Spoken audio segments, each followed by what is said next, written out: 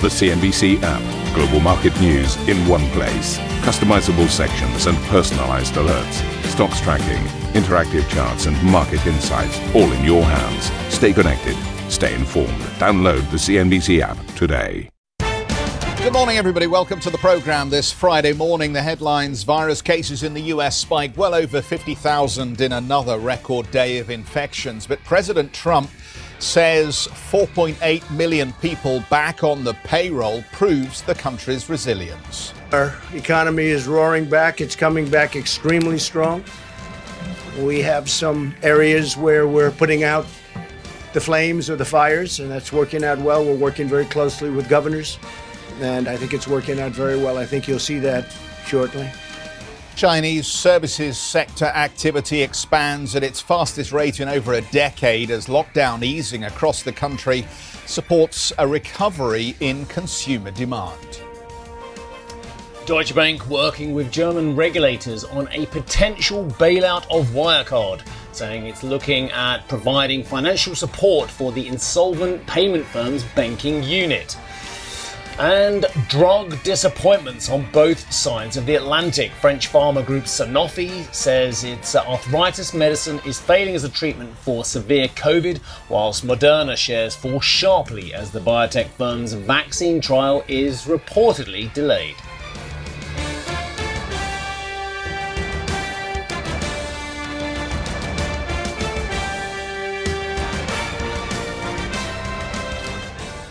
The number of virus cases in the US has risen by well over 50,000 for a second day in a row. In California, the infection rate has risen 37%. Hospitalizations are up 56% over the last 2 weeks. In Florida, the mayor of Miami-Dade County has imposed a curfew in the hopes of curbing the spread of the outbreak. President Trump tweeted overnight to say that the rise in cases is because of massive testing, adding the death rate is down. The governor of Texas has issued an executive order requiring residents across the state to wear face coverings as the virus continues to spread. That order applies to counties with 20 or more cases and gives local officials the ability to impose restrictions on outdoor gatherings of over 10 people. After an initial warning, those who refuse will be fined up to $250. But US Vice President Mike Pence told our US colleagues in an exclusive that a national mandate for people to wear masks is not necessary. PPE supplies are strong, testing are strong, more therapeutic medicines are available every day, and we're going to stay with these states that are seeing rising cases every step of the way as they continue to take steps to mitigate the expansion of the coronavirus. But we're going to keep opening up America again and have more days just like today. We need to analyse this extraordinary data run that we saw yesterday. There were some other data, including factory orders, international trade and jobless claims, but let's concentrate on the blockbuster non-farm payroll figure, which of course we had a day early due to the 4th of July holiday. And by the way, to all our US viewers, happy 4th of July, a day early, albeit. Right, so the US added 4.8 million jobs in June. Let's say that again, 4.8 million jobs added in June, beating estimates for a second straight month, marking the biggest payrolls jump on record, biggest one ever. Now, the unemployment rate also fell for the period more than expected, as you can see on the screen, 11.1%.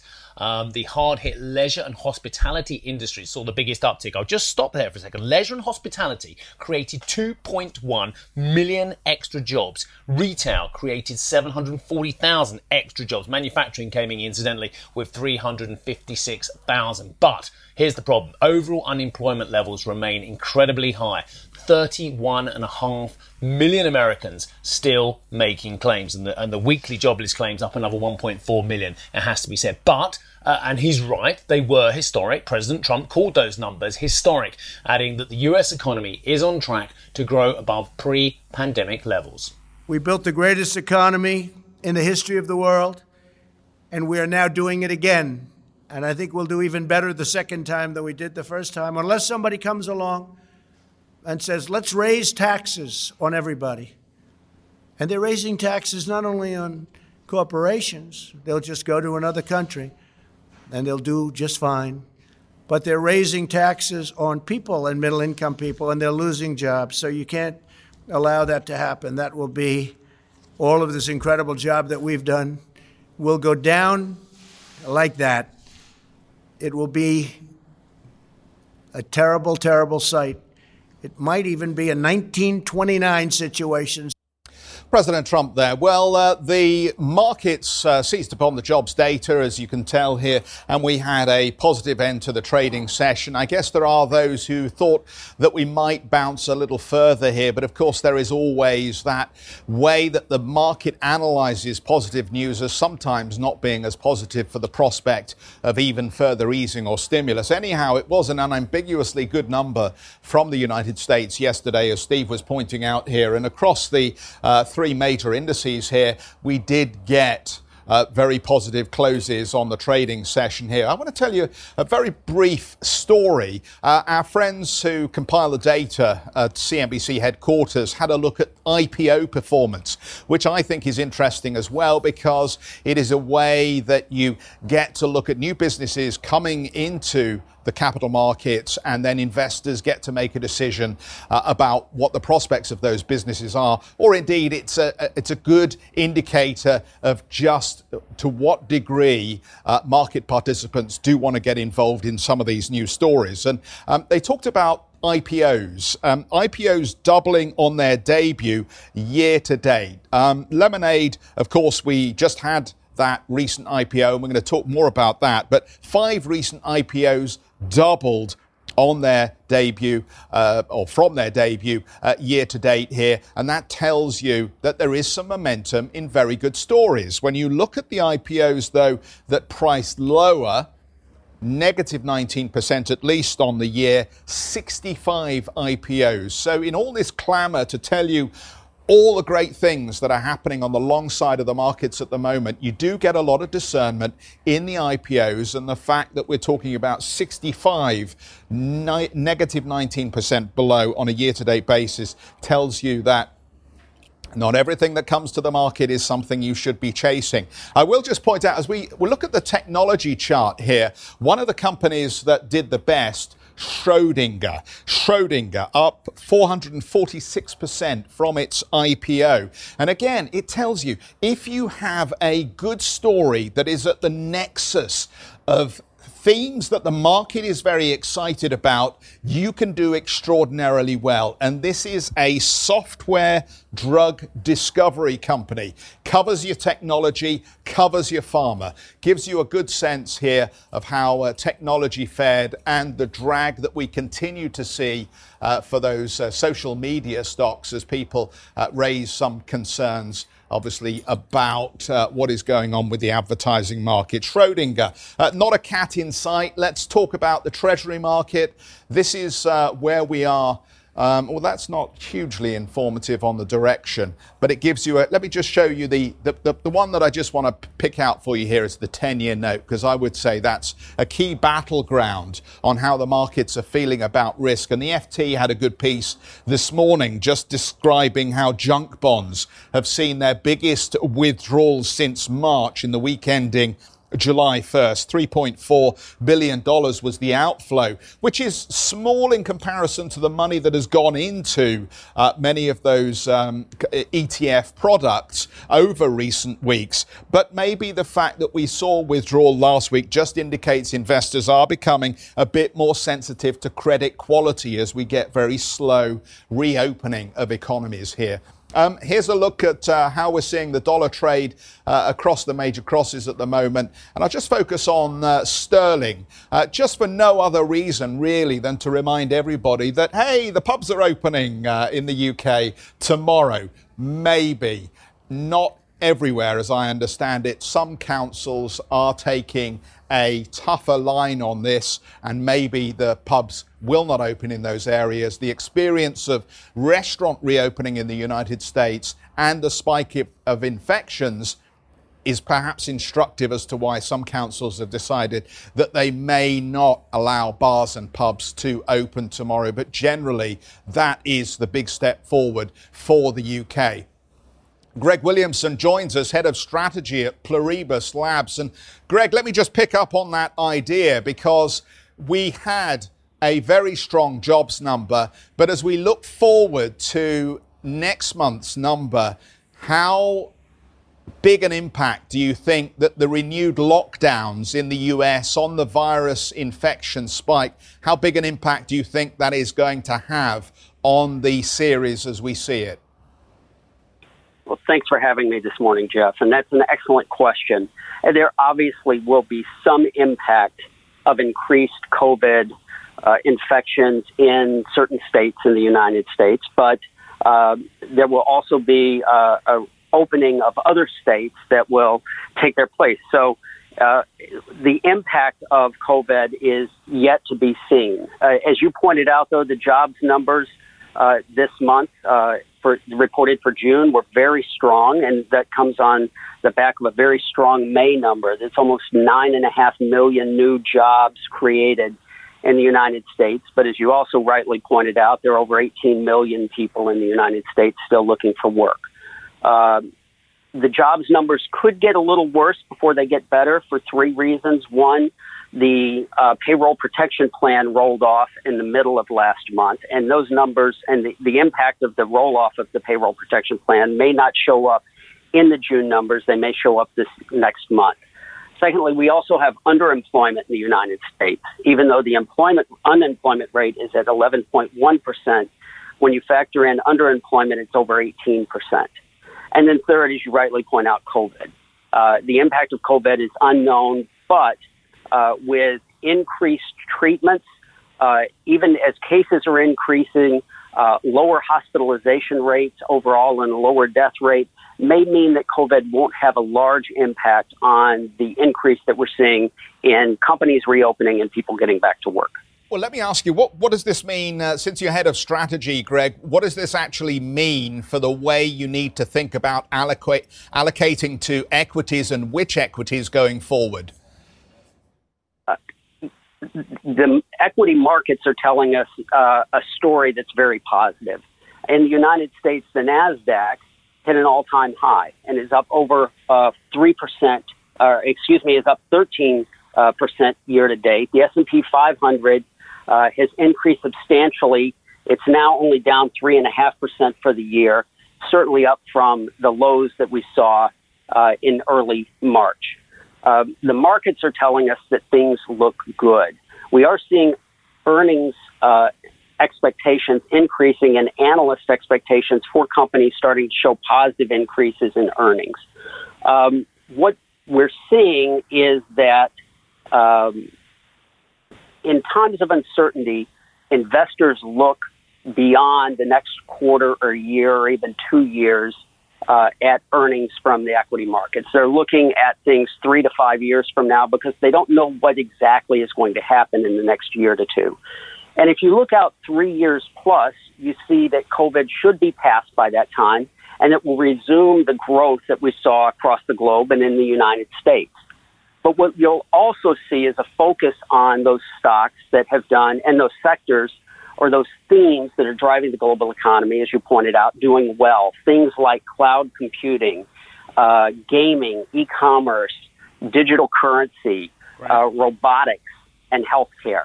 And you're seeing the markets, you had seen the markets focusing on those names and those sectors prior to COVID. COVID has actually enhanced the focus on those sectors, and those are the ones that we see doing quite well. And as the markets look out 3 years, they'll see those doing well on a continued basis. Greg, let's spice things up a bit. I'm going to disagree with you intently. You said, and I'll quote, market is saying things look good. Well, I think you're looking like everybody else at all the shiny things at the top of the market, such as the NASDAQ as well. When the things I'm looking at are saying the market is very nuanced at best. In fact, real old economy US is struggling badly, including, dare I say it, the international trade figures yesterday. The Russell 2K, which is 17% off its 52-week high. The Dow Transports, which is an important marker, down 19%. The energy sector down 41%, and financials down 26%. I don't think the market is unambiguously saying to me things look good. what the market is saying is that there are certain things that look very good and certain things that are going to be impacted not only by COVID, but by the change in technology and innovation that is occurring in the market. Traditional finance doesn't look good because traditional finance is an analog business and hasn't moved into the digital age.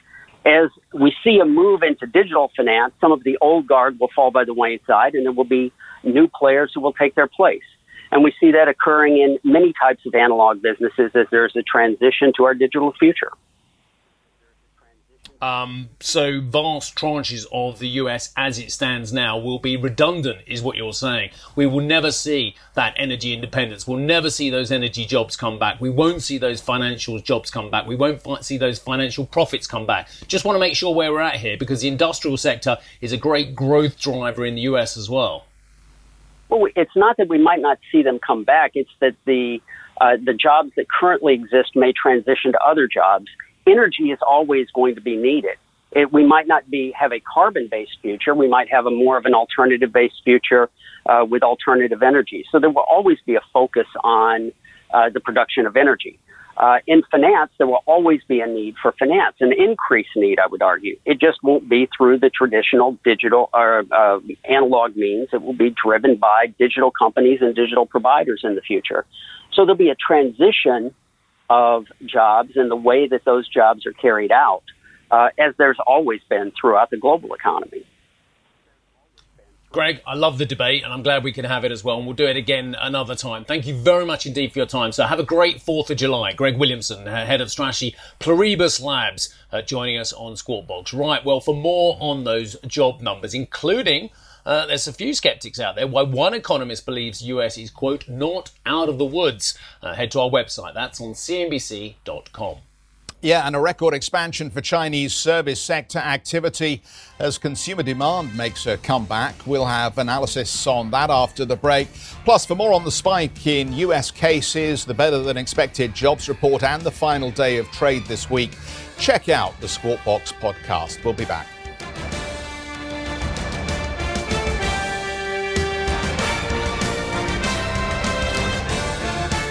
Ambition to me is about doing better. I think ambition creates a pathway. The best advice I can give to someone starting off a career is don't have a career, have lots of careers, try loads of different things. Talk to people and put your ambition out there. I don't feel that I've hit peak ambition because it's a learning journey. CNBC is where ambition meets opportunity. What does living ambitiously mean to you? Hear it from our CNBC anchors, reporters, and global business leaders on CNBC.com.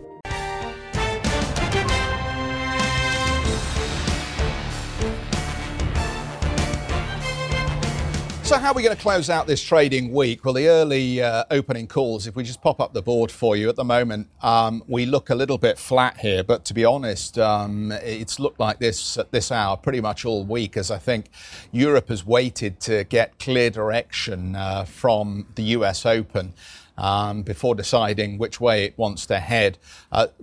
When do we get the decoupling? I know I keep reading a lot of copy saying, oh, Europe's in a much better place. We're going to do better coming out of this COVID slowdown because of the way that the infections have been dealt with. Well, let's see the evidence, not just in the DAX, but across the other markets. How's Asia doing? Let's put up the board for you so you can have a good look. Well, that's unambiguous, isn't it? Although the Aussie market is pretty much flat there, but the Nikkei having a little bit of a rebound on some of the weakness this week, and the China-related markets are higher.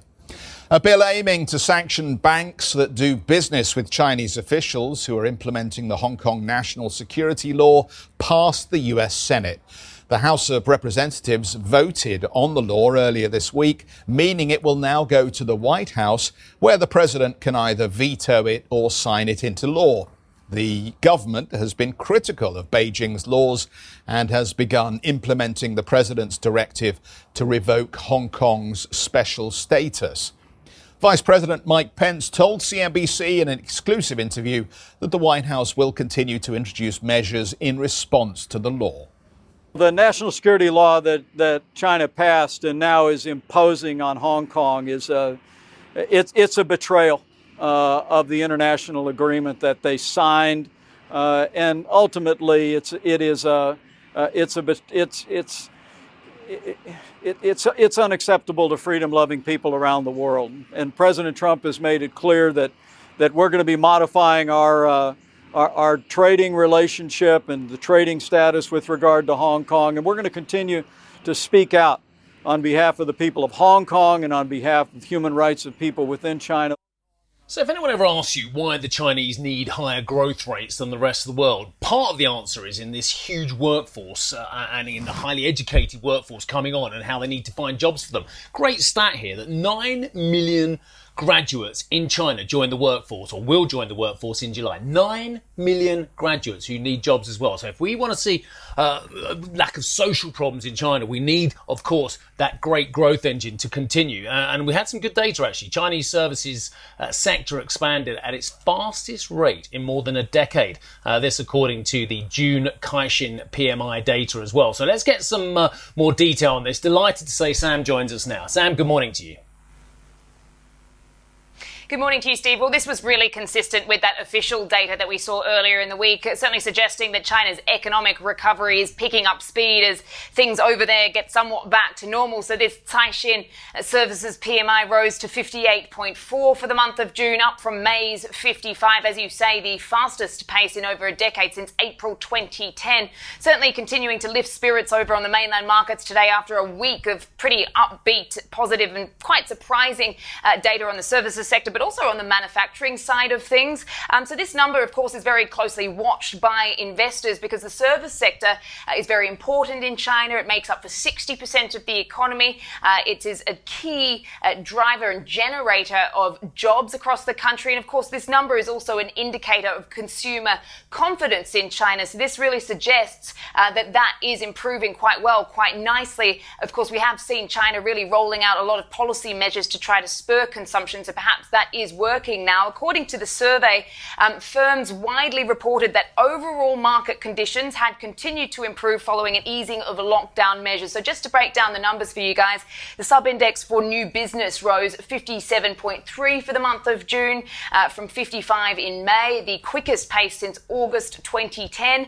New export business also grew for the first time since January, perhaps helped by other countries, other economies now starting to pick up and open up. Now, the Caixin survey, of course, now looks at the private sector and the smaller firms across China. And the pace of this have been a lot slower to recover from the impacts of the coronavirus outbreak in China than the manufacturing sector. And that is down to things like pay cuts and job losses. A lot of companies have actually also had to lower a lot of their prices, but things are looking up now. But beyond this headline number, though, we do need to look beyond that because the survey says that the employment did continue to shrink in the month of June. So clearly there are still a lot of concerns about jobs in the world's second biggest economy. As you were pointing out there, Steve, a lot of graduates, but clearly perhaps not enough jobs for them, which has been forcing a lot of people to really tighten their belts in China. And of course, we have heard from China's central bank in the last week that has said that, China's economic growth does face challenges because of the global pandemic and that it would continue to drive lending rates lower, but also continue to help and support not just SMEs, but the private firms as well. Because as I said, this Caixin survey looks at the private sector in order to help the recovery. Thank you for listening to Squawk Box Europe Express. For more market-moving news, you can head to CNBC.com. Or join us again on the show with Jeff Cutmore, Steve Sedgwick and Karen Cho, weekdays on CNBC.